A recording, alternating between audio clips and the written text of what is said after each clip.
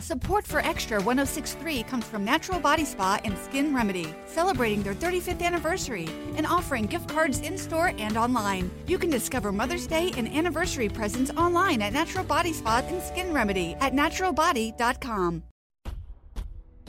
Welcome to Next on the Tee with Chris Mascaro, where PGA and LPGA players, legends, and the top instructors in the game share their insights and playing lessons.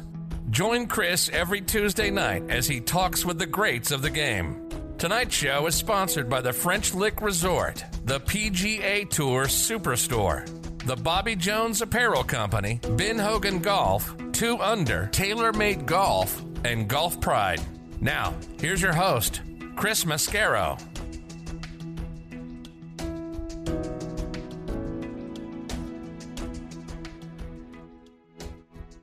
Good evening, folks, and welcome to Next on the Tee. I thank you so much for being back here with me again tonight. Got a great show in store for you.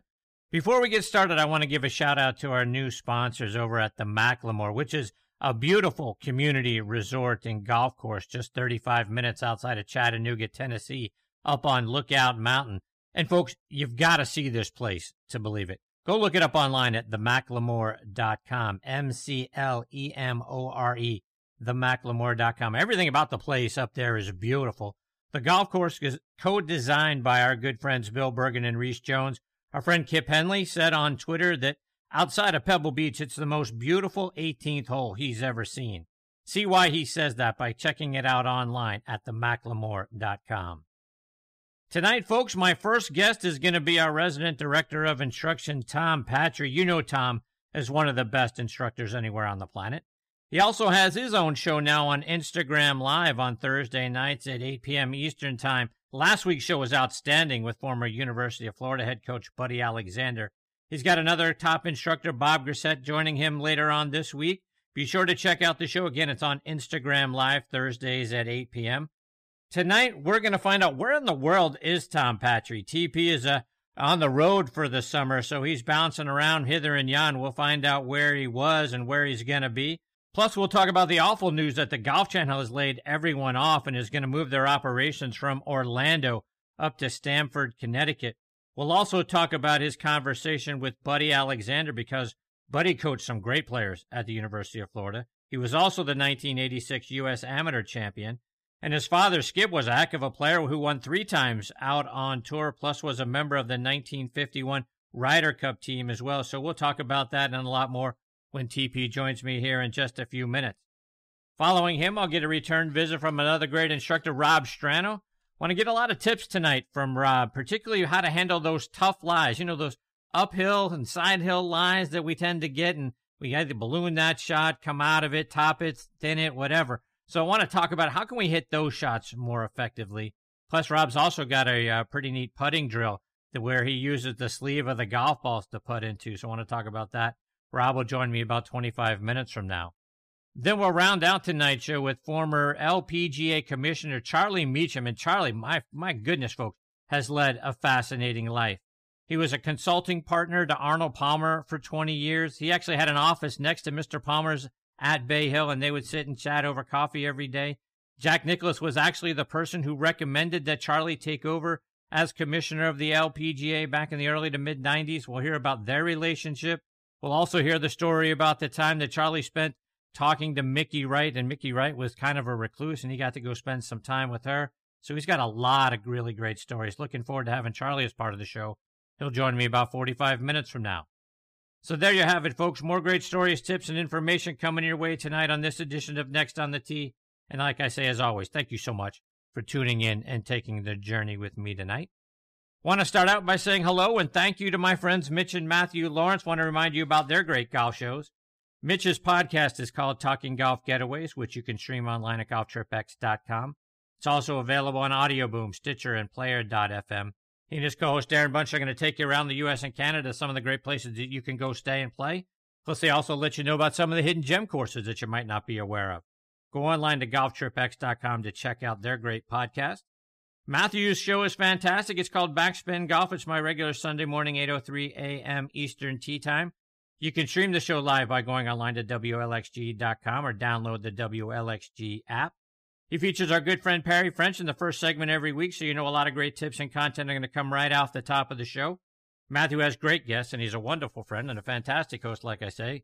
And you're going to love the show because, like I say, it's one of my favorites. It's called Backspin Golf, but it's on ESPN Radio, WLXG, and WLXG.com.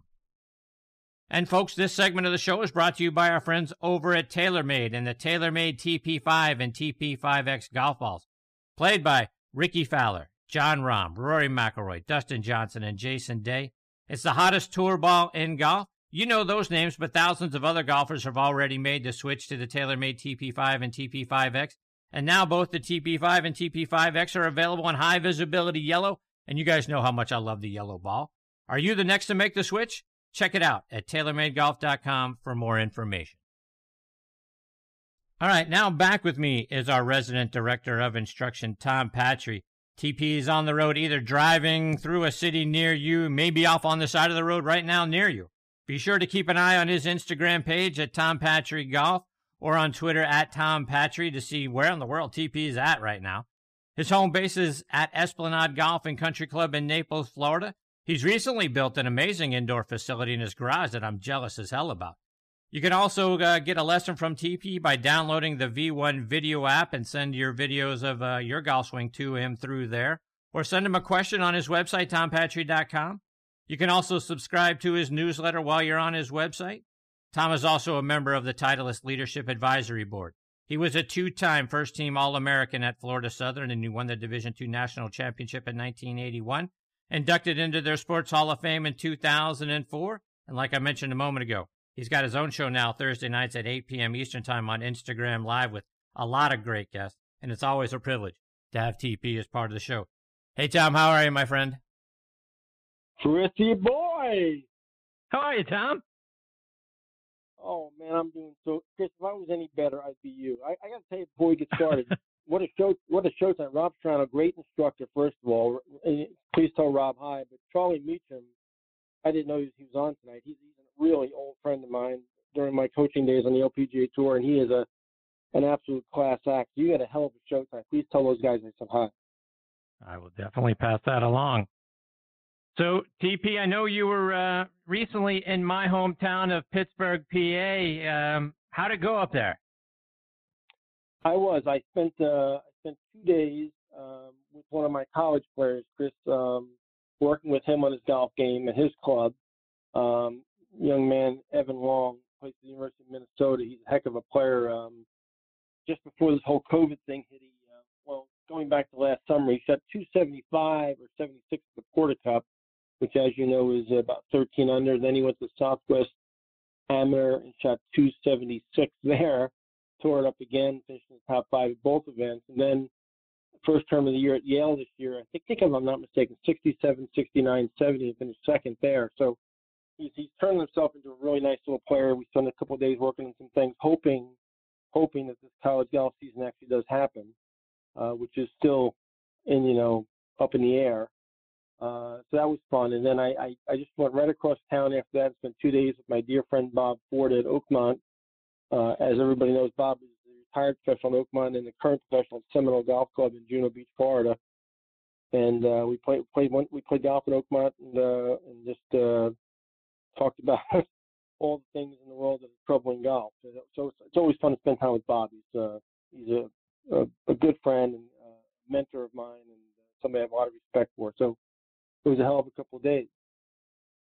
So talk about that time at Oakmont, because, as you know, Bob Friend's a good friend of the show, and Bob plays out there frequently and is a member there. Eric Johnson, who was the director of instruction there for many, many years, another great friend of the show. I'm obviously, just like everybody, dying to have an opportunity to play at Oakmont, and hearing about the greens and the course that, they say is, I think Lee Trevino once famously said that course could host a major at a moment's notice. And we all know about those greens. What was it like playing there? Well, that was about I probably played there about between a half a dozen or more times now. And as a matter of fact, because I saw Friendly while I was there. I saw Bob Friend while I was there on the range. We spoke a little bit. He's an old friend of mine as well. And great guy, and obviously grew up under the tutelage of Bob Ford. But when we teed it up on just an average day at Oakland, the greens were 14-5. Wow. The fairways were like pool tables, and there's a lot of slope in the fairways there. So getting the ball in the fairway and keeping it in the fairway is a challenge there. Then getting it on the putting surface and keeping it on the putting surface is another challenge. And then if you're lucky enough to get on the putting surface, putting the ball is pretty challenging. So it's hard as dog shit, basically, is what I'm trying to say, Chris. And it just weird. I mean, I love it myself. I think it's so much fun, and I love the challenge. But I always tell people if you die, you go to hell. You have to play Oakmont and Carnoustie every day for the rest of your life, back to back, forever. That would be hell.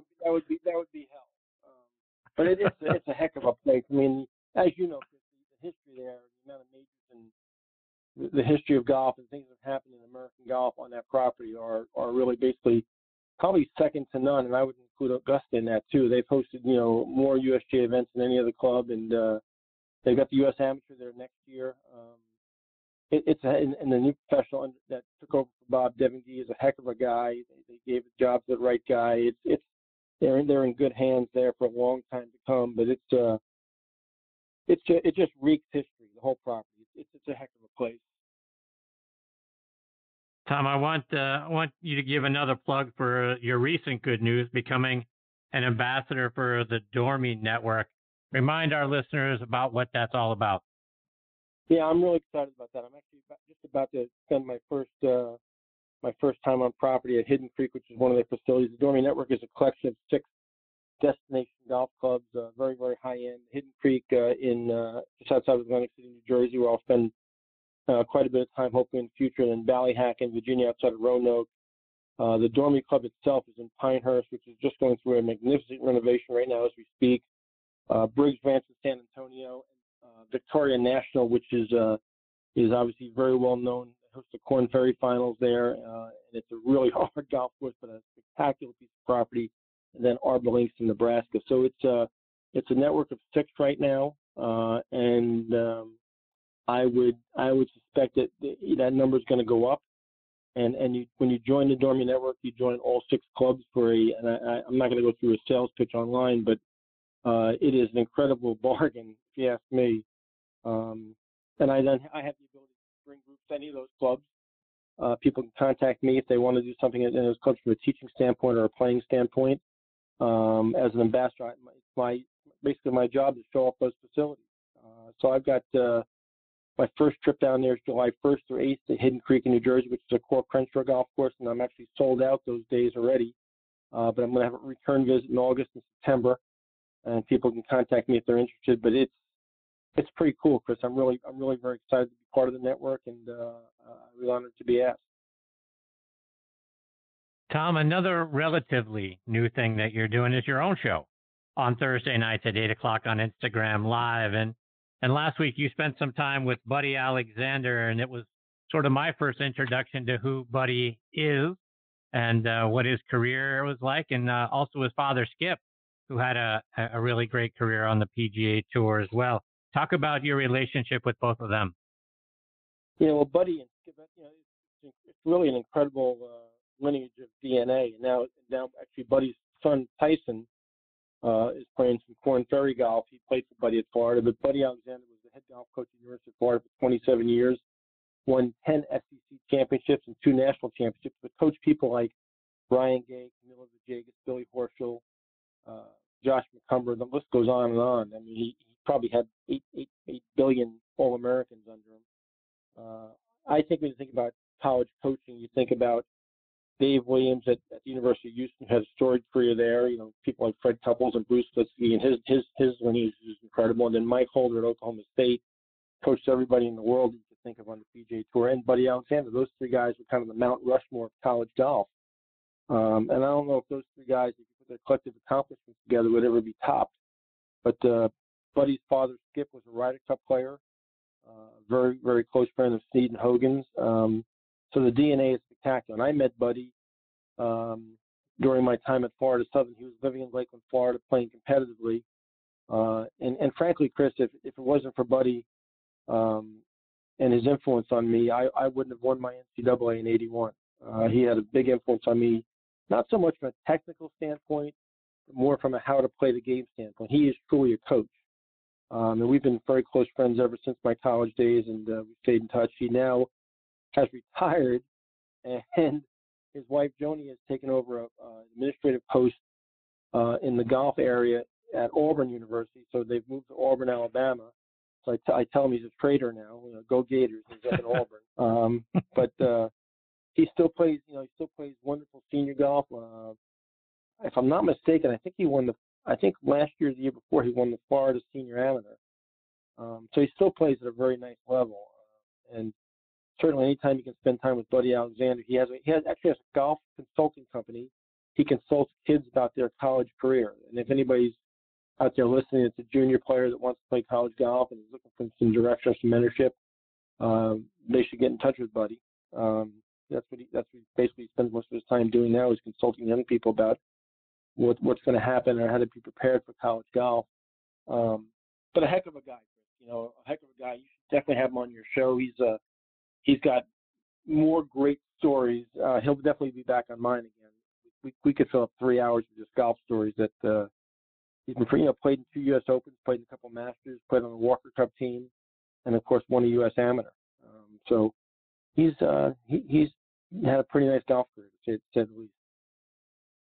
And speaking of great stories that he has to share, you got to share the story about the time that his father kicked you out of their house. Well, yeah. So Skip, I had never met Skip, and I was dying to meet him, and I knew about Skip's background, and Skip was the head pro at Lakewood Golf Club, which is now, I think it's now changed to St. Petersburg Country Club, but it's a really good amateur tournament there called the New Year's Invitational, and I probably didn't have a good enough resume to get in, but wanted to get in bad during my junior year at Florida Southern, see my NCAA win, and Buddy obviously pulled some strings with Dad and got me in, but he also, in getting me in, wound up getting me to stay with Skip and his mom at their house, which is right on, I think, on one of the fairways in the back nine, if I remember correctly, at the club. And I don't remember the exact words he used, but I'm pretty sure when I first walked in the house, he said, I'd never met anybody. He's a very imposing figure, a big man, deep, raspy voice, and he said, 3 years ago, Hal Sutton stayed here and he won the golf tournament. Last year, he said, Jody Mudd won here, stayed here and he won the golf tournament. The year before that, Gary Hallberg stayed here and he won the golf tournament. He said, what are your plans for the week, son? And I was like, oh my God. It's a great field, and I'm like, I'm just trying to make a cut, man. I'm thinking, oh man, this guy's gonna put the heat on me right away. So, long story short, I went out the first 3 rounds. I think I shot 68, 70, 72, and I was tied for the lead with a guy named Bob Michael, who was a player at the University of Florida, and Nathaniel Crosby, who had just previously won the U.S. Amateur the year before, going to the last round. We had perfect weather the first 3 days, and the scoring was pretty good, and the golf course was terrific. And we woke up the last morning, and it had gone from 80 degrees and sunny and perfect to 45 degrees and blowing a million miles an hour. And the greens got crispy and firm and hard, and everyone else struggled. And long story short, I wound up losing by 2 shots, finishing tied for second with Crosby, and Bob Michael won. And after the trophy presentation, I looked around and everybody had disappeared, and they kind of left me standing there. So I had to walk back across the golf course to the house, carried my bag across the golf course, and got to the house. And when I walked up to the back of the house, they had a sliding glass door, and the kitchen table was just inside the door. And at the table was Buddy was sitting at the table, Skip was sitting at the table, and Buddy's mom. And I looked up, and outside the door in the back patio was my suitcase that had already been packed for me. It was outside the door, and when I went to open it, yeah, exactly. When I went to open the sliding glass door, it was locked. So that was Skip's very subtle way of saying, "Nice job that last round, pal." Try again. And I obviously wasn't very happy about my performance as it was. So when they finally opened the door and let me in, Skip and I had a few words that we can't repeat right now. And incredibly from those words, he respected the fact that I stood up for myself, and he told me I'd be back down there the following Saturday morning to spend the day with him, go over everything I had done wrong competitively that last round, and then we became great friends, and he became a mentor to me as well. And it was awesome. He was a really tough guy, man. He was not easy at all. But he had incredible golf knowledge and obviously great playing knowledge, and he helped me a lot going forward from there, actually. But yeah, he did throw me out of the house. Let's do one more Skip story, because as I mentioned a moment ago, he won 3 times on tour, finished in the top 15 in the Masters, the U.S. Open, and the PGA Championship between 1948 and 1950. Won the Ben Hogan Award after coming back from a physical handicap. And then he won an improbable match at the 1951 Ryder Cup with bleeding hands. Tell the story about Skip's appearance at the Ryder Cup. Skip was involved in a plane crash in Evansville, Indiana, that killed everybody on the plane but him, and he was not expected to make it. In fact, I don't know how he made it, considering the plane flipped over, burst into flames, everybody was killed, and he crawled out of the plane on his elbows, basically. I mean, he had more broken bones and ruptured spleen, and all kinds of punctured lung and burns, and real burns. And anyway, he came back. It was probably more devastating than the Hogan car crash, actually. And because of his points from the previous year, when he recovered, and it took him a moment to recover, he was eligible for the following Ryder Cup that you mentioned, the 51. But nobody really gave him much credence because of the injuries, and he just started playing back and everything. It was a miracle he was even alive. So one of the things that happened during that match is Sam Snead was the captain. He put him out against, at the time, Great Britain and Ireland's best player on that particular team, kind of as a sacrificial lamb, figuring that they were going to give up that point, but he felt obligated to put Skip out, and I think Skip beat the guy 8-7. He just trounced the guy, just beat him to death, and that kind of tells you a little bit about the Alexander family DNA right there, because Buddy's got that same resolve, and his son Tyson, who's on the Corn Ferry Tour, has that same resolve. There's not a lot of give up in the Alexander family. Just an incredible grouping of family accomplishments that is not, I don't think, is well documented enough in golf annals. TP, let's switch gears a little bit. I want to get your perspective on a couple of things. And first, sort of the news that sort of has rocked the golf world, if you will, as the Golf Channel is laying off their entire staff by the end of August, and they're moving their headquarters from Orlando up to Stamford, Connecticut. I know you've got a lot of friends at the Golf Channel. Wanted to get your thoughts on what's happening there. Yeah, I've actually known about this, Chris, I've actually known about it since March. It was kept quiet for a long time. I do have a lot of friends at the channel, and it's not completely accurate they're laying off everybody. They're laying off what is considered their essential support staff in Orlando. They have not yet determined about the talking heads, per se, people in studio, on air, who's going to stay and who's going to go. They haven't made all those decisions yet. But, yeah, all the ancillary people basically have been said that they're laid off, and they can reapply for their jobs in Stanford if they want, which obviously is kind of a farce, because if some guy lives in Orlando, Florida, he's a cameraman, and his whole family's in Orlando, Florida, his kids go to school in Orlando, Florida, he's a cameraman, he's not moving to Stanford, Connecticut. So basically what he said to that guy is, you're done. I don't really understand it. I'm sure there's financial reasons and tax implications and a lot of different reasons, that NBC is consolidating. They do have studios already in Stanford that they broadcast different things from, like the NFL halftime report and various other things. That's where they do a lot of their Olympic coverage from, regardless of where the Olympics are. They're base studios there. They do a lot of different things from there. I don't get it. When I was at the Orlando facility for the Golf Channel in March during Bay Hill, and I did some early shows for the channel way back at their inception. The facility in Orlando has grown incredibly over the years. It's actually a fantastic building and headquarters. So to dismantle that whole thing and walk away from it, and go to Stamford, Connecticut. I'm not really sure why that decision was made. I'm sure it was made by somebody a lot smarter than me. I'm sure there are reasons, but they're really turning a lot of lives upside down by doing that. So I'm sure it's not a very popular decision.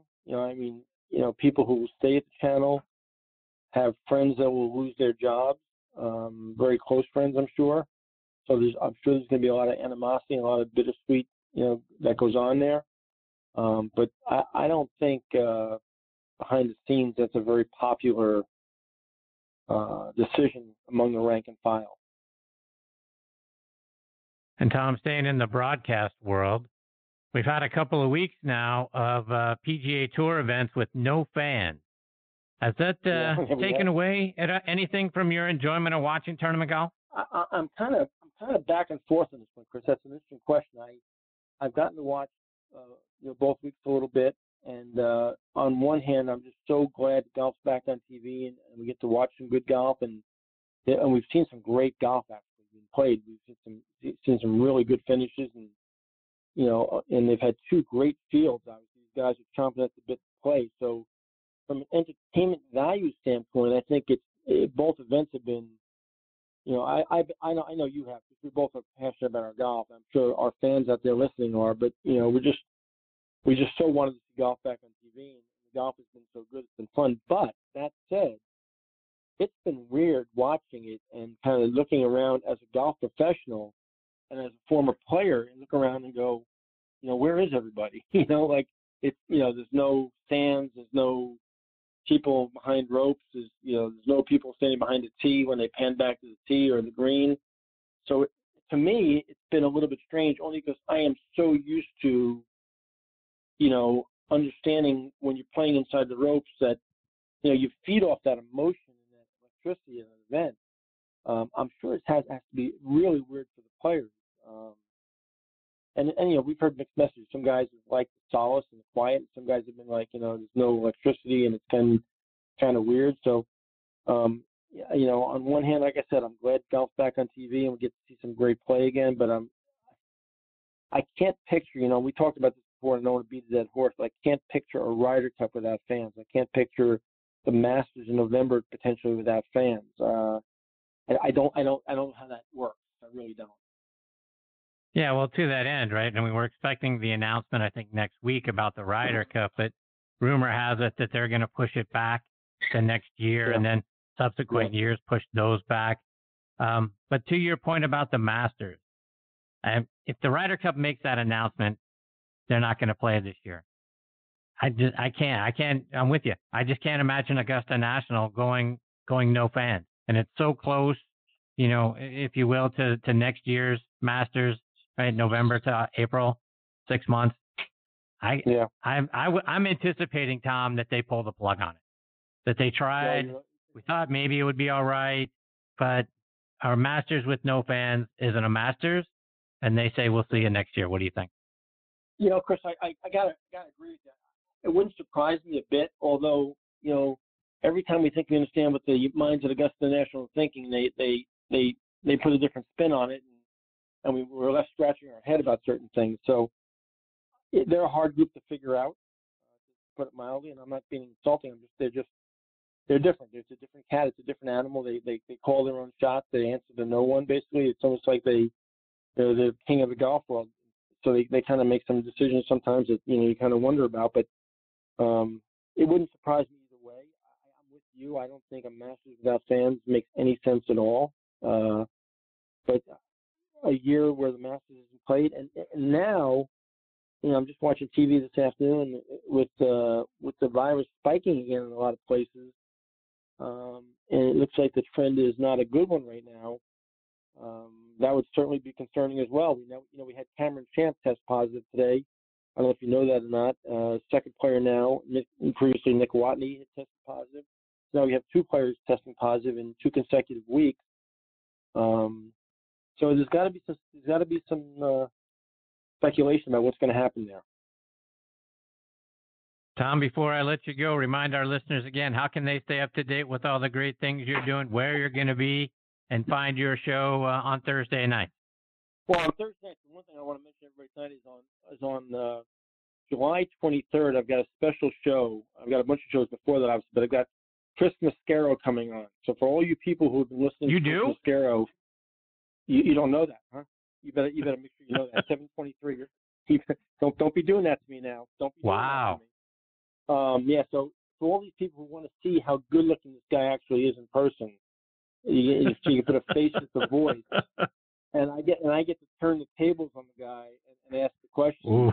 It's going to be good. You better put your seatbelt on. But yeah,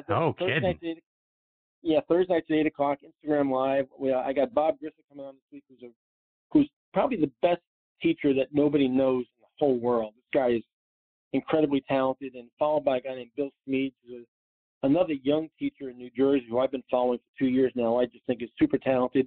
And then that's followed by Bob Ford, who we just talked about earlier, the pro at Seminole. And then Len Matisse, Champions Tour player who was runner-up in the Masters, lost in the playoff, and won 3 or 4 times on tour, is coming on. And they're gonna be preceding the great Chris Mascaro on 7/23. So yeah, so you can always find me on Instagram Live on Thursday nights at 8 o'clock. But again, like you said, Chris, earlier, my website tompatri.com, Twitter, LinkedIn, Facebook, and of course Instagram, always available.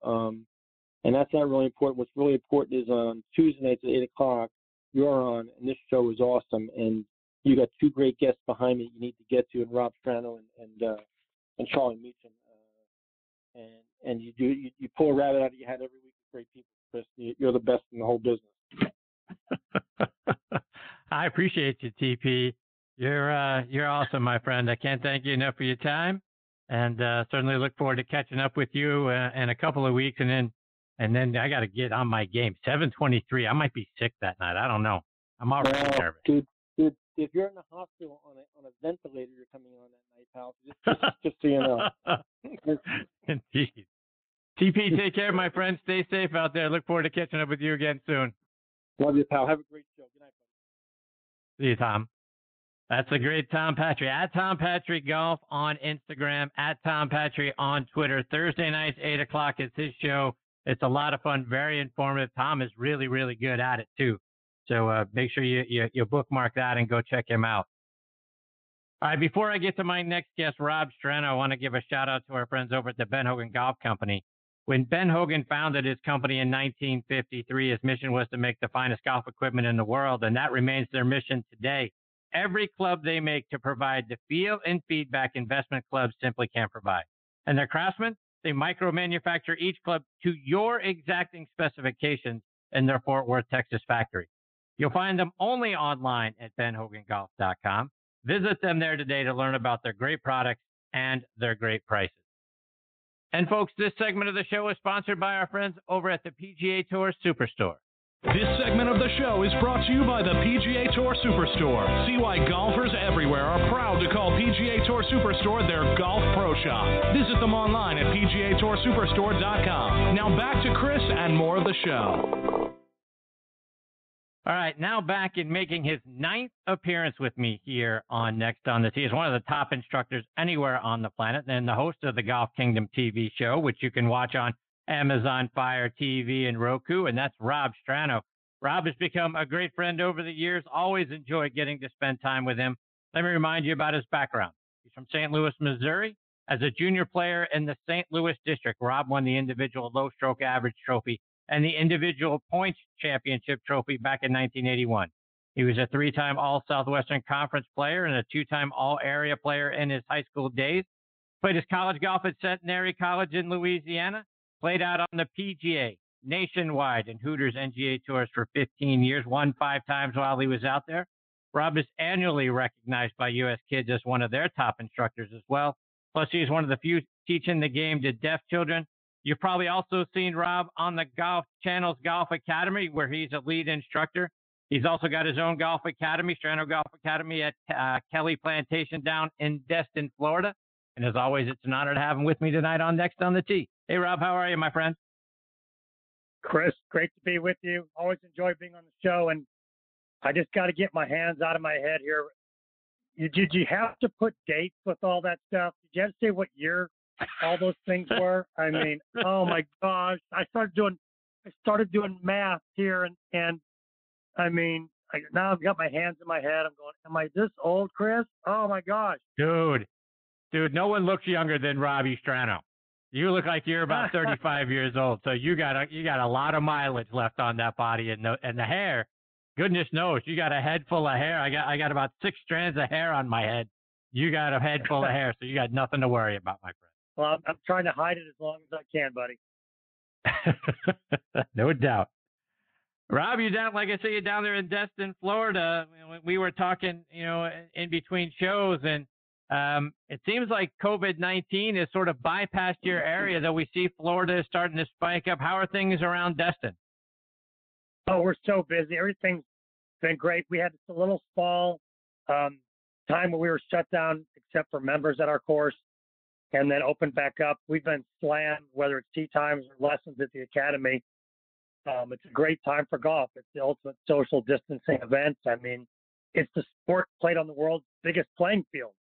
When you have the world's biggest playing field, it's not hard to, quote unquote, social distance and take a few precautions, get out there, knock the ball around. And the thing I'm finding is people that have been away from the game are rediscovering why they loved golf in the first place and can't wait to get back out there and knock it around with friends and get outside and enjoy the fresh air and the great scenery of a golf course. Are you seeing the same level of play as you're used to seeing this time of year? Oh, it's beyond. I mean, it's tough to get a tee time, and the academy's busy. It's fantastic right now to be here in the Panhandle, Florida. Yeah. And Rob, I want you to remind our listeners about your golf show, the Golf Kingdom, because it's probably the only golf variety show that there's ever been. Talk about the things you do on TV. Well, it's funny. I was just talking to one of my Golf Channel producers about the Golf Kingdom TV show, and we do stuff that's not only not being done on golf shows, whether it's Golf Channel or anything else, but we're doing stuff that's not done in any sports shows. We've become well known for the way we open the show with parodies and cold opens. In the last couple of weeks, we've done an Indiana Jones parody. I did Oh Fudge from A Christmas Story a couple of shows ago. So we take movies and kind of reenact them and put a golf spin on them and other fun things to open the show. So it's always a clever way that we open the show. And then just the segments we do to help players' games. We've got clever titles. The KISS segment. Yeah. Keep it simple, keep simple Strano. I mean, we talk about something simple to help your game. I mean, golf can get complex, and this is just something in a 90-second segment that, boom, you can take right to the course. And we've got the Big Fish segment where I use an oversized golf club to make it easy to see something that goes on in the swing. A new popular segment is Don't Monkey with Your Game, where I actually have Neil the monkey pass me a note. Then I read what's on the note, and we talk about what you shouldn't be monkeying with your game. And, we've got 20 or 30 different fun segments that we've done and continue to do. GIB, Golfer in Black, The Secrets of Golf. I'm Special Agent R for that. And the list goes on. And so it's an entertaining show. You never know what's happening next. I've been known to sing, much to the displeasure of my family. I sing, dance, anything I can do to get your attention, make you laugh, make you pay attention and get up and try something to help your game. So I want to talk about some of that. And one of the recent segments in your Keep It Simple, Strano, was a putting drill that you showed using the sleeves of the golf ball. Talk about what that drill is all about. Well, it's just super simple. I mean, every golf ball comes in a sleeve of 3, comes in a box. And if you're trapped indoors on a rainy day or you're in your office and can't get out to the golf course, take the balls out of the sleeve, lay the sleeve on the ground, start at 2 feet, and putt until you can put all 3 balls back into the sleeve. Then back up 3 feet, rinse and repeat, and keep going and see how far you can go. And I think on the show, if I remember right, in one take, I think I went out to 5 feet without missing. That's impressive. I was impressed. I was like, The camera's running. I was like, I did it. I looked at my crew and I went, holy smokes. Dang, I hope the cameras are running. We didn't miss that. Please tell me we got all that tape. Yeah, that was awesome. Good for you. And then I could do it again. It doesn't matter, right? The cameras were rolling. It got captured. That's all that matters. On that same episode, Rob, you shared a tip for how to hit the shot on a downhill, side hill sort of lie. That's a shot that many of us struggle with. Whether it's we come up out of it, we top it, we thin it, we overcompensate, which is what I typically would end up doing and double cross on that shot. Talk about that severe downhill, side hill lie on that. Like if we got it on a mound, how can we stay in that shot and hit it successfully? Well, the first thing you have to do is realize you kept using the same word over and over again. The word is shot. You're not taking a swing. This isn't a full swing. This isn't I'm on a driving range and it's the same swing. If you're on a 30% slope, you can't take a swing at that. The slope is too steep. You're going to have to fight if the ball's below your feet. You're going to fight like heck to stay down there to make contact. You got to hold knee flex to do that. And it's basically, I had this happen in a playing lesson recently. A player drove it through a fairway on the downside of a mound, and it was at least a 30 to 40% slope. And I said, you got to bend your knees a lot. You got to bend over a lot. You got to stay in the shot. And when you finish, you got to hold knee flex. I said, this is more of a pitch out than a swing. We can advance this ball 100 to 140 yards, depending on roll. That's a good play. We were on a par 5, so if he got it to go 140, 150, it was like I think we hit like 6 iron or 5 iron. Just trying to stay down on it, stay in it, catch it solid. I said, just think like you're pitching out of the trees, that kind of a swing. And they caught a solid little 5 or 6 iron that flew maybe 110 yards and rolled about 40, and they had 120 into the par 5.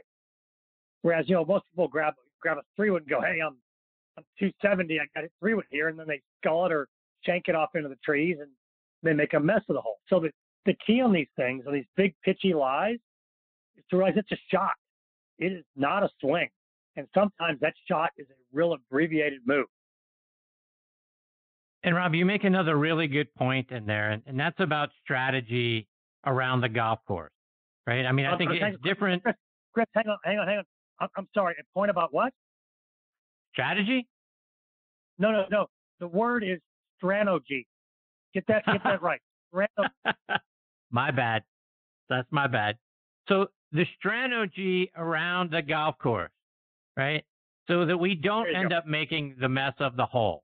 Talk about mindset around making sure we actually are playing well within ourselves. And that's really lost on a lot of people, Chris, is they forget it's a game. And I use the analogy of if I gave you a diamond encrusted golf ball that was worth $12 million, and I said, we're going to play 18 holes of this, and if you're done, or when you get done, if you still have the ball, you get to keep it. Man, you're going to make a lot better decisions, aren't you? You're not going to get rough and go behind the tree and go, you know what, I'm going to hook this out over the lake and bring it back in the fairway. Or I'm not going to try to go under this tree and slice it 30 yards with a 3-iron and get it up in front of the green. And then it hits the tree and ricochets over into the woods. You don't find the ball. You're going to make a lot better decisions on how to actually play the game. And I just find, players, when I take them out in the course of a playing lesson and I talk to them about where we're aiming and what we're doing, it's just mind blowing to them. They're going, wait a second, I'm aiming there. I'm going to do this. I'm like, yeah, because the other thing you're thinking, you might do 2 out of 10 times, and you're going to end up in that deep bunker on the left, and that's bogey or double for you. So we talk about these mindsets. One interesting thing, Chris, to think about next time you go play, a flag stick, if it just falls over still like touching the hole, is roughly 2 yards. So it's 2 yards laying on the ground. Okay. So 2 yards is, by my math. Indeed. Yeah. Okay. So if you have 2 flag sticks laying end to end with one laying in the hole, okay, that's 12 feet from the hole. But from the fairway, that looks like it's a gigantic distance from the hole. So we won't aim that far away. And you get up there and all of a sudden you're like, well, shoot, this is a 10-footer. Next time you go play, everybody listening, envision the flagstick falling over and then envision another one touching it laying there. So 12 feet, and look at it and go, wow, that's 12 feet from here. I can aim at that spot and not worry about hitting it in the water left, down the hill to the left, in the deep bunker. And you'll get up there and go, boy, that was a real easy spot for me to aim to. I don't make double bogey here like I usually do. And look at this, I got a putt for birdie, and wow, it's 15 feet. It's amazing, that little visual, how it really will change where you aim as you approach a flag in the green. That's a great point, Rob. And I want to take two things with that. First of all, I'm not a guy that gets to play 2 or 3 times a week. And one of the things that I've really started to put in my mind is that I'm not good enough to aim right at the flag, that I should really be aiming for the middle of the green. Because if I push it a little, I'm still on, I probably still on or right around the green. If I pull it a little, I'm still on or around the green. I may have a longer putt, or I might miss it and it might actually go by the hole. So from a Strano G, I start to look at it differently. Should I be doing that? Is that the right thing to do, or is that the wrong image to put in my head? I love that thought. I'll give you 2 examples. Early in my professional career, I was qualifying for one of the state opens, and I knew I didn't have to shoot a low score, just a qualifier to get the state open. And so I decided that having a low stress round of golf, I was just going to play in the middle of the green all day. And I shoot 69 and finish like 3rd. There was no flag. I remember on 16 hitting a shot, aiming at the middle of the green, which was maybe 15 feet left of the flag, and the ball hit and took a gigantic bounce to the right and rolled up there a foot from the hole. I wasn't even aiming at the flag. It was just funny how that happens. And then one year at Q School, we're playing at Old Fort Golf Club in Tennessee, and the greens there are all long and narrow. They kind of look like your cell phone when you look at them. And so they're not wide, they're just long and narrow. And my strategy for the tournament week was, I'm just going to play down the center line of every green, pin high. And I finished like 6th or 7th and moved on to the next stage, and it was low stress. The only time I went for 5 was if I had a wedge in my hand. Everything else was center line, pin high, and I never had more than a 15, 20-foot putt. So all those little things, they work in your strategy as you're planning how to play a golf course. And of course, if you're a recreational player, I'm not proposing that you play safe on every shot. That's no fun. But you got to pick your spots to gamble. You just can't take 18 chances per round. If you're going to take 18 chances per round, then your score is going to reflect that. And I think back to when I played the tour, if I had barely made the cut, I played a fun kind of way on Saturday. Because when you barely make the cut, the difference between 72 and 77 is irrelevant because you don't go anywhere. You stay in the bottom, 10 names on the leaderboard. And so Saturday was go for everything day. And I shot a bunch of 65s and 6s on Saturday, where I just went for everything.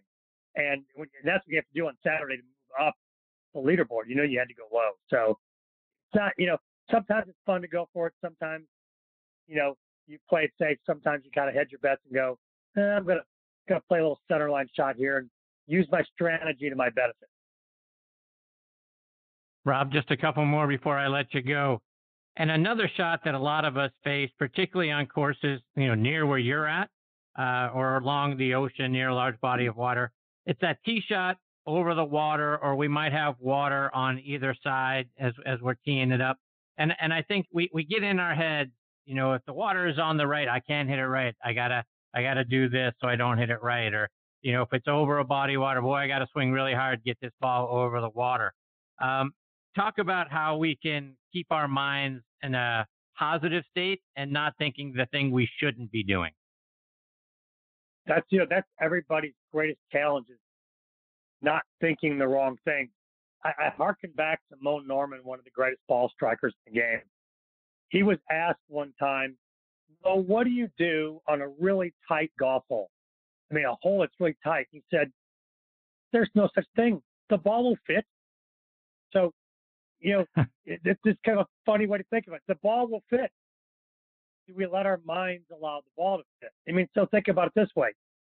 If you took a golf ball and put it at the edge of the waterhead and then put golf balls next to it, all the way across the fairway to, say, the fairway bunkers on the left, there's possibly 100 to 200 golf balls you could line up. So the golf ball can go any one of those spots.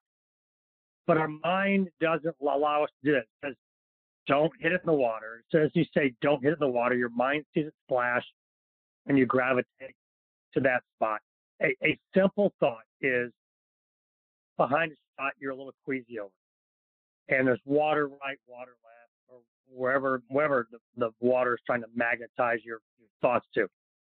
Pick that spot in front of the ball.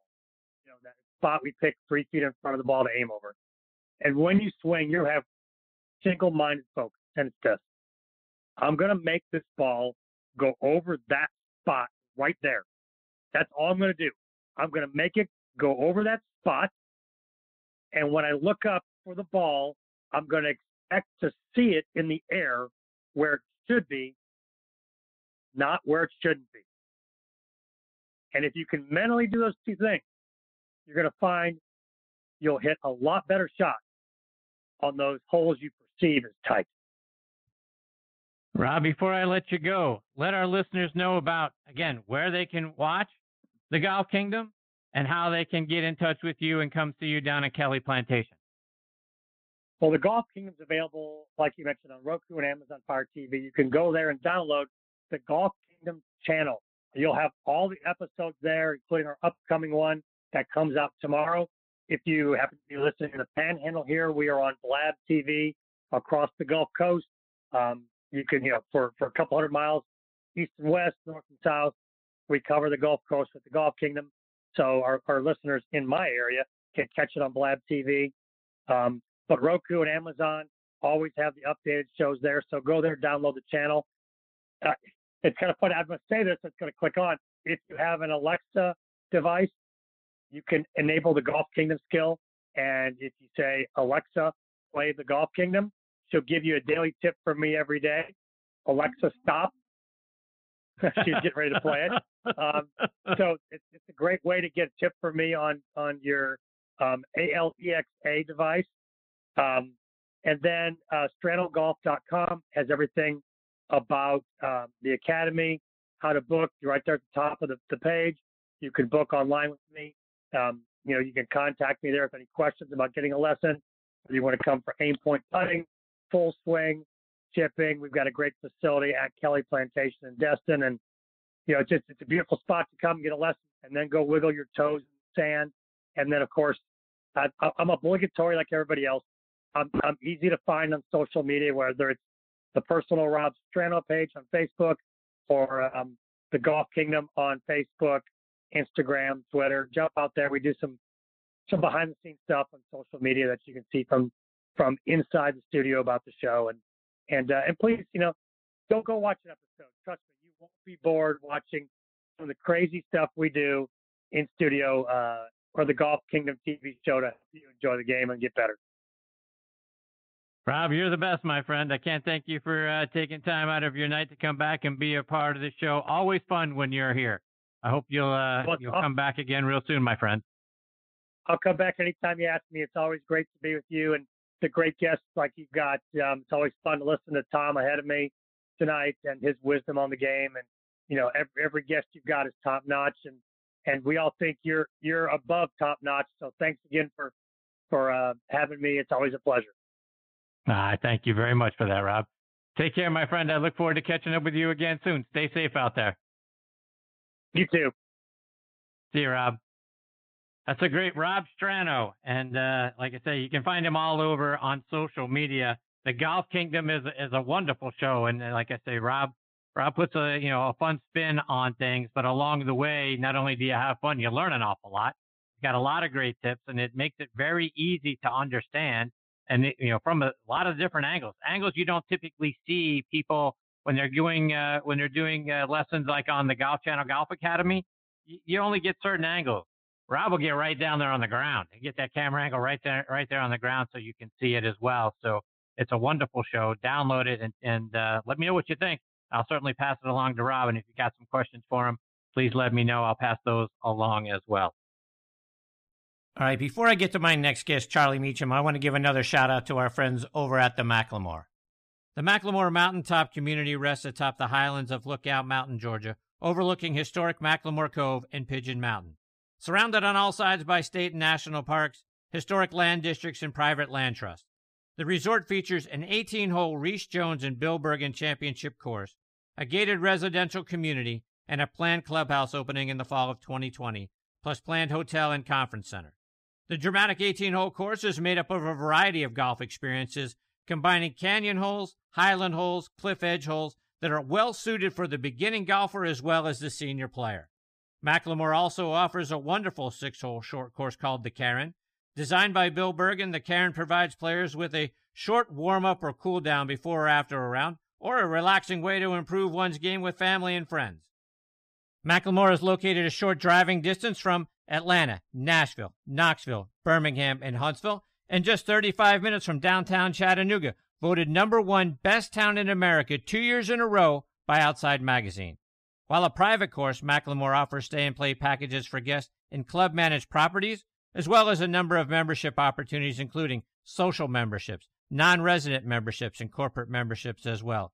For more information, please visit Macklemore online at themacklemore.com or give them a call at 800-329-8154. All right, now joining me is Charlie Mechem. Let me give you some background on Charlie. He's from Nelsonville, Ohio, which is a little southeast of Columbus. Graduated from Miami University of Ohio with his undergraduate degree and then Yale Law School. Charlie served 3 years in the Army. He was the chairman and CEO of Taft Broadcasting Company, which later became the Great American Broadcasting Company. In October of 1990, he became the commissioner of the LPGA. He's been a business advisor to several golf legends, including Jack Nicklaus, Arnold Palmer, Julie Inkster, Annika Sorenstam, and Dottie Pepper. In 2000, he was named the Great Living Cincinnatian, the highest honor awarded by the city of Cincinnati. He's written a book titled Total Anecdotal, a fun and unique guide to help people become a better speaker and writer. He has his own podcast called 15 Minutes with Charlie, and I'm very honored he's with me tonight here on Next on the Tee. Hey, Charlie, thanks for coming on the show. It's my pleasure, and I look forward to visiting with you. Charlie, you've had an amazing life, and I want to start with the early days. And curious, how does a young man coming out of being a captain in the Army to then practicing law and then becoming CEO of a major broadcasting company? Well, nothing that's happened in my life other than my first job was ever planned. Everything just happened for a variety of reasons. But to answer that specific question, I was the lawyer for Taft Broadcasting Company, and their chairman and founder was killed in a very tragic accident, and he had made no provision for a successor. So to my both horror and amazement, I was asked to come in and become the CEO in late 1967. That was in a day when broadcasting companies were limited, if you can believe this in this day and age. But in that day and age, the FCC only allowed you to own 7 TV, 7 AM, and 7 FM. So we were generating enormous amounts of money, and we couldn't spend it to buy other broadcast companies. So our first acquisition was actually the Hanna-Barbera Cartoon Company, and after that, amusement parks and television and radio. So it happened completely by happenstance, and then after that, in sort of a similar way, I became commissioner of the LPGA. But that's how the Taft thing happened. And it's interesting to me, Charlie, because the Taft Broadcasting Company was owned by the family of William Howard Taft, our 27th president. Talk about the roots of the company. Actually, it had two roots. The Taft family had I've always called it a political arm and a business arm. And the political arm was, as you said, William Howard Taft, then Senator Robert Taft, and on down that line. Then there was another line of the family named Ingalls, Ingalls, and that was the business arm. And the two got along quite well, and built this wonderful company. And Charlie, you mentioned Hanna-Barbera, and I read that while you were at Taft Broadcasting, Hanna-Barbera was sort of pitched the Flintstones, but the Flintstones wasn't actually the first name that they wanted to use, right? It's a funny story, and probably happens more often in life than you would realize. But when Bill Hanna and Joe Barbera came up with the idea for the space, the old family of the Flintstones, they found to their horror that the Flintstones name was already taken. So they decided, they wanted to call it the Flagstones. And to their horror, they found that the Flagstones name was already taken.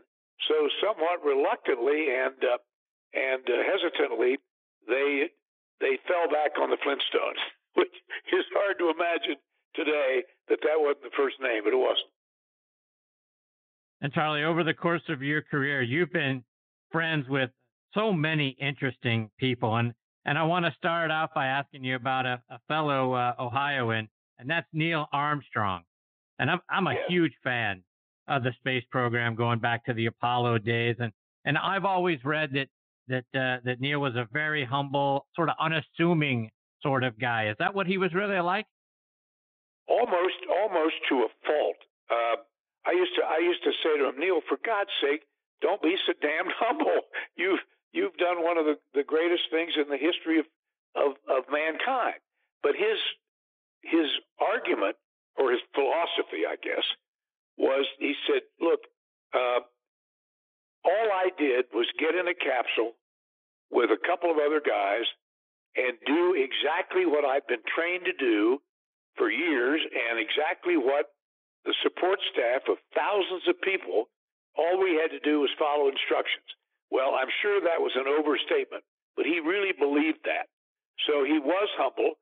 I think whatever course in life Neil had chosen, he would have been humble. He was just that kind of person. But he was a delightful guy. He agreed to join my corporate board at Taft Broadcasting Company, and we became very close friends. In fact, one of my favorite memories is that I persuaded him to go on the Taft Broadcasting Company board, and that was not an easy thing because right after he had made the moon landing, every company in America wanted him on their board. So when he agreed to come on our board, I was really pleased. He became an incredible board member, smart as a whip, asked the hardest questions. And I remember in one board meeting, he really got me on something, pushing me on something we were doing. And I said, who the hell asked you to get on this board? he said, you know damn well who did. But he was just an amazing person. My wife and I became very close friends with Neil and his wife, Janet. And we became just deep personal friends, and I would have admired him for any reason because he was just a genuinely fine human being. And as a space nut, I got to ask the question: did he ever talk about what it was like going to the moon and stepping out onto being the first human being to actually be able to step on the moon? The only time I ever heard him talk about it was when people pushed him to talk about it. On his own, he would never say a word about it. But I remember one time he came out to the club where we lived in California down in La Quinta to play with me and the member guest. And it was 3 days, 9 holes a day for 3 days. And I was a little concerned that maybe people would kind of bug him a little bit, but they didn't until the last day. We're on this one tee, and there's a lot of rocks around the tee. And this one guy said, well, Neil, what was it like on the moon? And I thought, oh, God, what now? And he looked at the guy and he said, great view, lousy service, and walked away. And the other example I would give you, because your question's a very good one, a friend of mine took him out fishing, deep sea fishing down in Florida, and I was not there, but my friend told me this story. The captain of the boat was simply beside himself that Neil Armstrong was going to be on his ship. So they were going, and again, Neil didn't say anything about it. The captain finally said, Mr. Armstrong, I admire you so much. I just need to ask you, how did you navigate to the moon? And Neil said, well, it wasn't that hard. You just looked out the window and there it was. So he refused to ever be pushed into talking. But I have a couple of wonderful memories. One time when he and his wife came to visit us in California, we played golf, then we came back to our house. It was getting dark, and we laid a couple of blankets out in our backyard. And of course, down there, there's a zillion stars. And he laid there on the blanket and went through every constellation with us, explained everything that there was about it. And then a similar example, we took a trip to Italy with him, Tuscany, and I learned that there was a museum in a little town of Vinci, which was the home of the birthplace of Leonardo da Vinci. So I thought it might be kind of fun, and so we went over there, and in the museum, they had recreated probably 20 of Da Vinci's inventions. They were miniature and they were made of wood, but they were quite good. And of course, my wife and I and our friends had no idea what they were. Neil went down the line, explained every single invention, what it was for, whether it worked or not. And by the time we got down to the end of the row, I turned around. There must have been 50 people behind us listening, and I think they thought he was the museum curator. But the point being, he just never volunteered things. But if you ask him an intelligent question, he would answer it.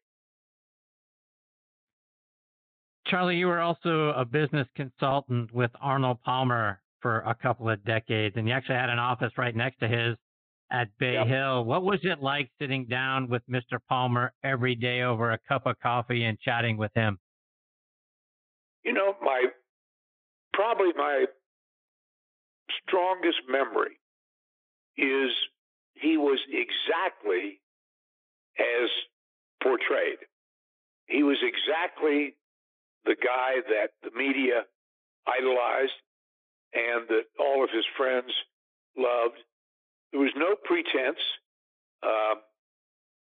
I'm sure he had an ego. How could you not? But it was never center stage. He was a kind man, and he loved. We used to talk about it. I'd say, Arnold, the crowds are your oxygen, and he'd laugh about it. He'd say, absolutely right. I've got to have people around me. I love them, and I like to interact with them. So he had charisma, of course, but it wasn't flashy. It was real, and we had more fun when I sat in the chair about 10 feet from him, with an open door, and he would get these letters, and he'd say, "Hey, look at this," and he'd sail it through the door, and I would give him a reaction to my thoughts. So all I can say is he was exactly the person that you saw and loved.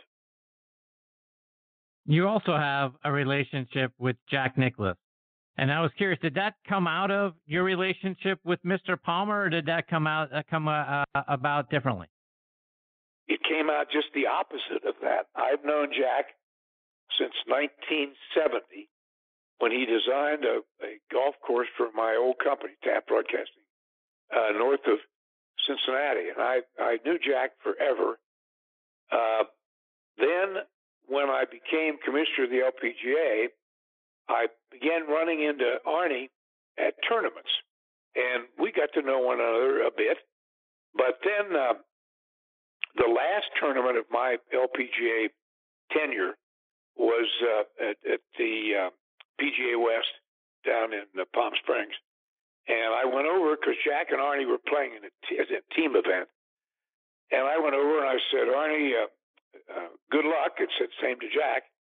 And he said, I've been meaning to call you. Let's have a beer after my round. And I said, fine. I said, got him. So we sit down in the upstairs bar, PGA West, and he buys each of us a beer. And then typical Arnie, he says, I want you to come in and run all my companies. And so I said, hold everything. I wasn't able to do that at that time because I had some other commitments, but we sort of massaged it, and a few months later, I became his personal advisor and shared the office with him. So actually, I knew Jack long before I knew Arnie. And Mr. Nicklaus is actually the guy who recommended you to be commissioner of the LPGA, I think I was reading. Is that correct? It's a great story. When I was invited to become commissioner, I thought, I've been around golf, and I think I know golf reasonably well, but I don't know it so well that if I'm making a mistake here, I really need to know that. So I knew Jack quite well, and I drove down to his office in North Palm Beach, and I said, Jack, I need your advice. And Jack's always like, what do you mean? What do you mean? And I said, well, I've been asked to be commissioner of the LPGA, and I just like your opinion. And Jack said, in that kind of high voice, Charlie, you better take it. I recommended you. I didn't even know it, but he had, and that was all I needed.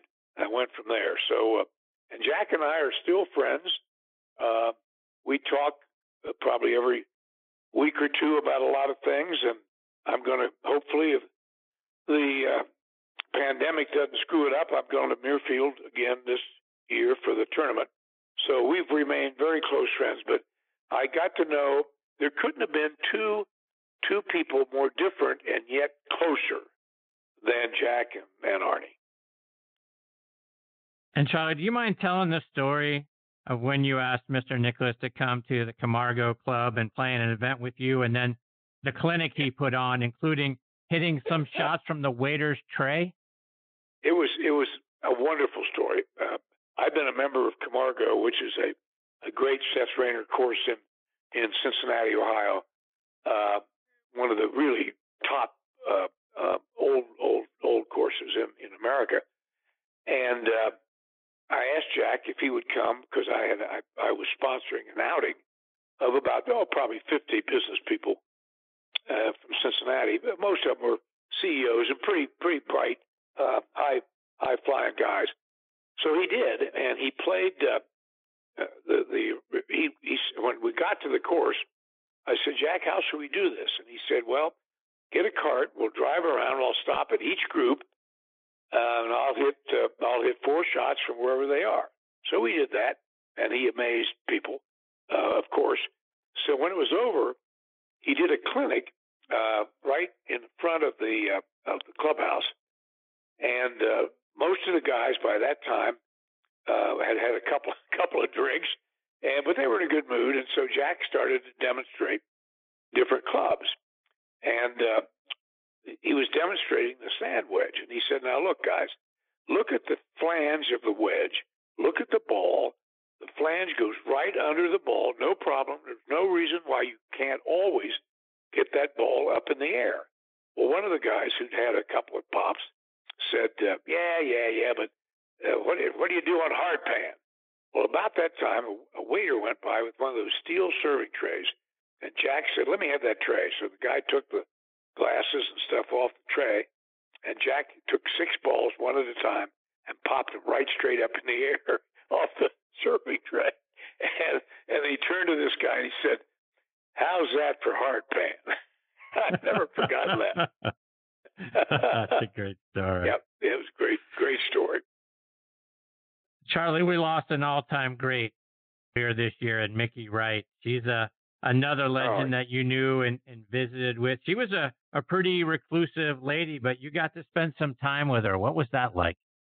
I spent a lot of time with her, and it would be wrong to describe her as a recluse.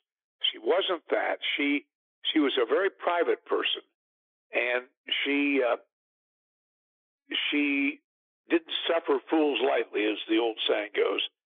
But for her friends, and you could get her. She didn't like to talk to the media, but they could get her on the phone and talk with her. And she and I became very close. I went down to see her shortly after I became commissioner, and she couldn't have been nicer. But I remember vividly when we finished the conversation. I stayed with probably an hour. I went out to my car, and she said, "Charlie, you didn't ask me to do anything." And I laughed, and I said, "No, Mickey, I thought it probably wouldn't be wise in our first meeting to ask you to do something." And she said, "A very wise decision." Because if I'd come on to her, but she, one of the smartest people I ever knew, loved the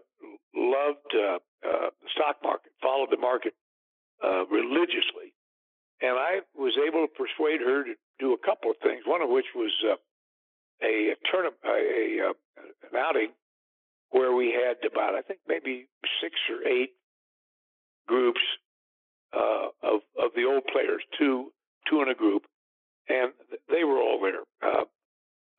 And Mickey played with Kathy Whitworth, which I've always enjoyed because there are 170 wins between those two gals. And I told my wife, because we'd never seen Mickey play, I'd read so much about her swing and how Hogan and others had said it's the best swing they'd ever seen. So we went, I said to Marilyn, "Look, we're going to get this group off really early. She'll probably be on the practice tee around 7:30. Let's go watch her, because there won't be anybody there, and we can watch her swing." And we get down there. It must have been 50 LPGA pros who came to watch her swing, and it was unbelievable. There's a lot of good YouTube stuff on her swing, but I've certainly never seen better.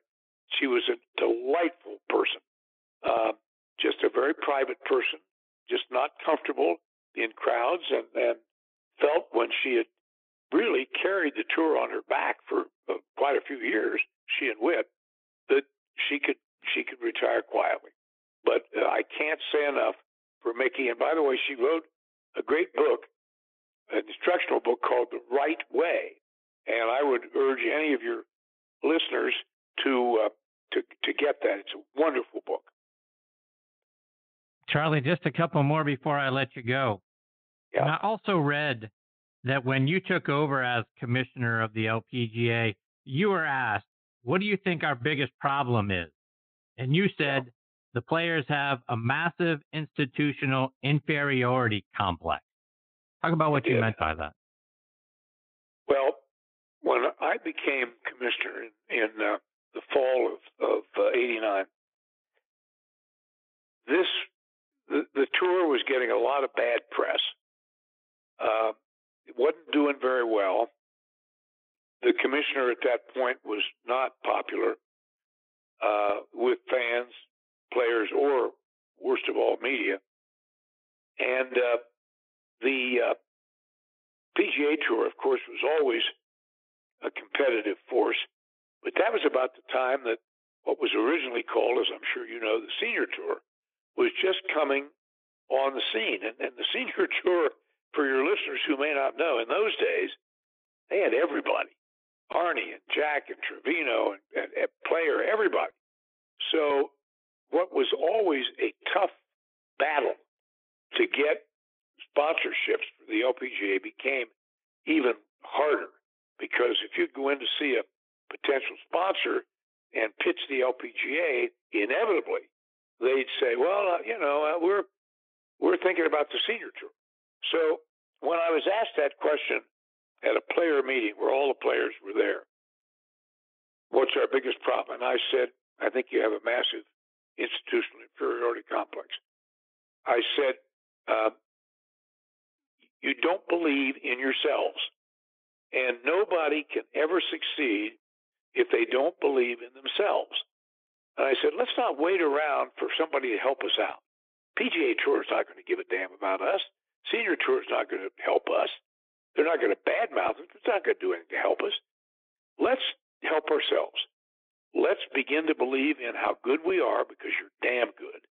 Let's look like pros. Let's walk like pros. Let's keep our heads up. Let's believe in ourselves, and you'll be amazed at what will happen.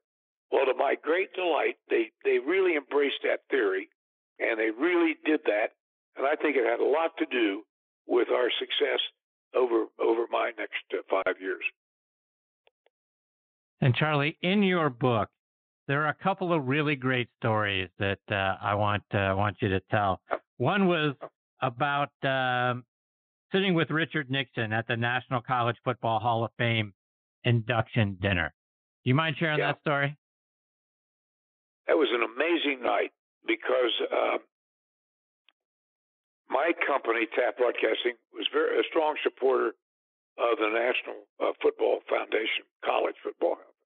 And every year in those days, they had a black tie dinner at the Waldorf, and it was a who's who. They had everybody there. And I went most every year. Because of my company's support, I usually got a seat at the head table. So one year, about a week before the dinner, I get a call from the guy who's in charge of the dinner, and he said, Charlie, I want to let you know we're looking forward to having you at the dinner. You're at the head table, and you're going to be seated next to President Nixon. And I said, thanks a lot, because this was when Nixon had resigned and had spent probably a year or so almost in hiding in his home in New Jersey. This was going to be really his first outing.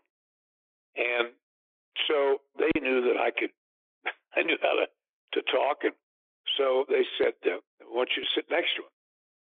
So I thought, what the hell do I say? When you sit down for the first time, you shake hands. And, well, Mr. President, how are things? How's the old gang? What do you do? So I happened to be in a bookstore in Cincinnati. I used to love to walk through bookstores. Sadly, they're disappearing. And I saw a book called Leaders, Leaders, Leaders, which President Nixon had written, and it profiled about a dozen people that he considered to be the greatest leaders that he had ever met and associated with. And they included people like Churchill, de Gaulle, and Konrad Adenauer, and on and on. So I read this book with just really a delight. And so when we got to the dinner at the Waldorf, after a few pleasantries, I said, well, Mr. President, I just finished reading your book, Leaders. And as I said to my wife later, I didn't have to say anything else the rest of the night, because he was so thrilled that somebody knew about the book. He loved talking about the people that he profiled in it, and it gave him a way to really kind of resurrect his kind of glory, his glorious past. So it was a memorable night. The other thing I remember, though, about it, it was perfectly obvious that he was really looking for public acceptance. And I noticed, I've never forgotten this, when one of the waitresses came by and handed us the menus for the dinner.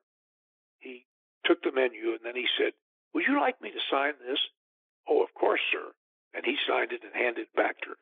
But it was clear to me he was anxious to get public acceptance once again. But it's a night I will never ever forget. And Charlie, you also did a guest appearance on a show with Pete Rose, and it was about the LPGA's Hall of Fame. Can you share that story? This is great. It's a wonderful memory for me. When I was with the LPGA, we were playing a tournament down in South Florida, and Pete, in those days, had a radio show that he did out of a restaurant. He may have had his own restaurant then, I don't recall, but it was in a restaurant. They had a studio built into the restaurant, and I got a call one day, and Pete said, hey, because I'd known Pete from Cincinnati. We're pretty good pals. We used to play golf together and so on. Pete said, hey, why don't you come down? I'd like to do an interview with you about the tournament. So I said, that's great. We'll do that. And so I went down, and he did a great interview, done his homework. He was very complimentary of the players, and he touted that where we were playing that week and encouraged his listeners to come out to the event. And then getting near the end of the show, and Pete said to me, and to the audience, he said, now, folks, we're going to take commercial break right here in a minute, but when we come back, I'm going to ask Charlie a really interesting question. So don't tune out. You're going to enjoy this. Click. We go to commercial. And I said, Pete, what are you talking about? He said, I'm not telling you until we come back on the air. So a minute or so later, we come back on the air. Pete says, Charlie, so glad to have the gals here in Florida to play. I love to watch them play. They're so great. I'm told that the LPGA Hall of Fame is the hardest Hall of Fame in all of sports to get into. And I said, that's right, Pete, it is. He said, why is that? And I said, well, Pete, there's no votes from fans. There's no votes from media. Everything is based on how you play on the golf course. Tournaments you win, finishes, and so on. So he said, oh, isn't that interesting? He said, so the only thing that matters is your play on the field. Of course, by this time, I could see it coming. I said, yeah. And Pete said, don't you think that's the way it ought to be in every sport? And that was the end of the show. Isn't that classic, though? Brilliant. Yes, that's and brilliant. It's really tragic. And Pete is the first one to admit that he blames a lot of his failure to get in the Hall of Fame on himself. But still, I've often said if you applied an ethics or morality test to the members of the Hall of Fame, I think there'd be like 6 guys left in it, and maybe 7. But of course, I'm a Cincinnati, and I consider Pete an old friend. But it does seem to me that if you base the entrance requirements on achievement on the diamond or on the tennis court or on the football field, that's probably the way to go. But I know there's another side to it. But anyway, they don't have the mic here right now. That's great. Good. Charlie, before I let you go, and God knows I could go on with you for hours because your book is amazing and the things that you've done are absolutely mind-boggling. Let our listeners know how they can get a copy of that book and then how they can stay up to date with what you're doing. Well, actually, I've written 2 books. The most recent one you've alluded to, Total Anecdotal. There's another one called Who's That with Charlie, which I wrote about 10 years ago. They are both available on Amazon and I think Barnes & Noble. I have a website, which I think lists the podcasts that I've done. I've probably done a dozen or so podcasts. And my website, my email is just Charles, not Charlie, but Charles Mechem at yahoo.com. So they can link up with me through almost any one of those ways. Well, Charlie, it has been a lot of fun having you as part of the show. And like I say, I've got so much more I'd like to get into with you. I hope you'll come back and join me again sometime. If you invite me back, I'd love to come back because I love telling these stories, and I appreciate your your willingness to listen. And so I'll come back anytime you wish. I appreciate that very much, Charlie. Thanks again for being here. Stay safe, and hopefully we get that opportunity soon. I'd love that. Take care now. Thank you again. See you, Charlie. Bye-bye. That's a great Charlie Mechem. And folks, I mean, you want to talk about a guy who has led just an absolutely fascinating life and has met and interacted with and become friends with, as you heard, some of the greatest people in, our country's history. I mean, that book, again, total anecdotal, a fun and unique guide to help you become a better speaker and writer. But when you read the anecdotes, it's absolutely fantastic. I mean, I started going through it, couldn't put it down. So I can't encourage you enough to check out both of them. And then his podcast, 15 Minutes with Charlie, is wonderful as well. So he's certainly a treasure. And I want to get him back on the show again soon for all of us, because those stories are absolutely wonderful. All right, folks, it is time for me to put a bow on this episode of Next on the Tee. My thanks go out to Tom Patri, Rob Strano, and Charlie Mechem for joining me. Please check out our website, nextonthetee.net, to keep up to date with what my future guest schedule looks like. You can also stream or download any of our shows, and we've got hundreds of them. I mean, we're well over 400 now, and you can find them on podcast.co, and that's .co, so not com, podcast.co, Apple Podcasts, Google Podcasts, Podbean, Spotify, iHeartRadio, Audio Boom, Player.fm. We're all over the net. So if you've got a favorite podcasting site, you'll probably find us on it. Just do a quick search for Next on the Tee, or just go to our website, nextonthetee.net, and we'll link back, and you'll be able to find them there. Folks, I can't thank you enough for continuing to choose to listen to this show and make us a part of your golfing content. Until next week, hit 'em straight, my friend.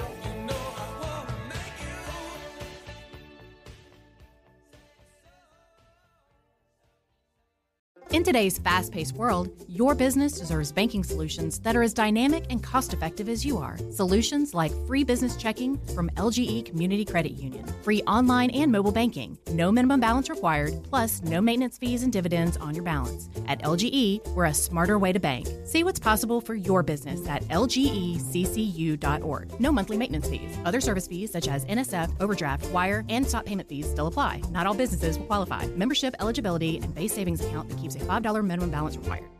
Support for Extra 106.3 comes from Natural Body Spa and Skin Remedy, celebrating their 35th anniversary and offering gift cards in-store and online. You can discover Mother's Day and anniversary presents online at Natural Body Spa and Skin Remedy at naturalbody.com. The Fan is ready for Brave season. Are you? 3-1 smoked high in the air, deep center field, and heading for the horizon. A home run by Olsen. We're streaming every game of the Braves 2024 season free on the 680 The Fan app. So make sure you download it now and don't miss a pitch of the Braves this season.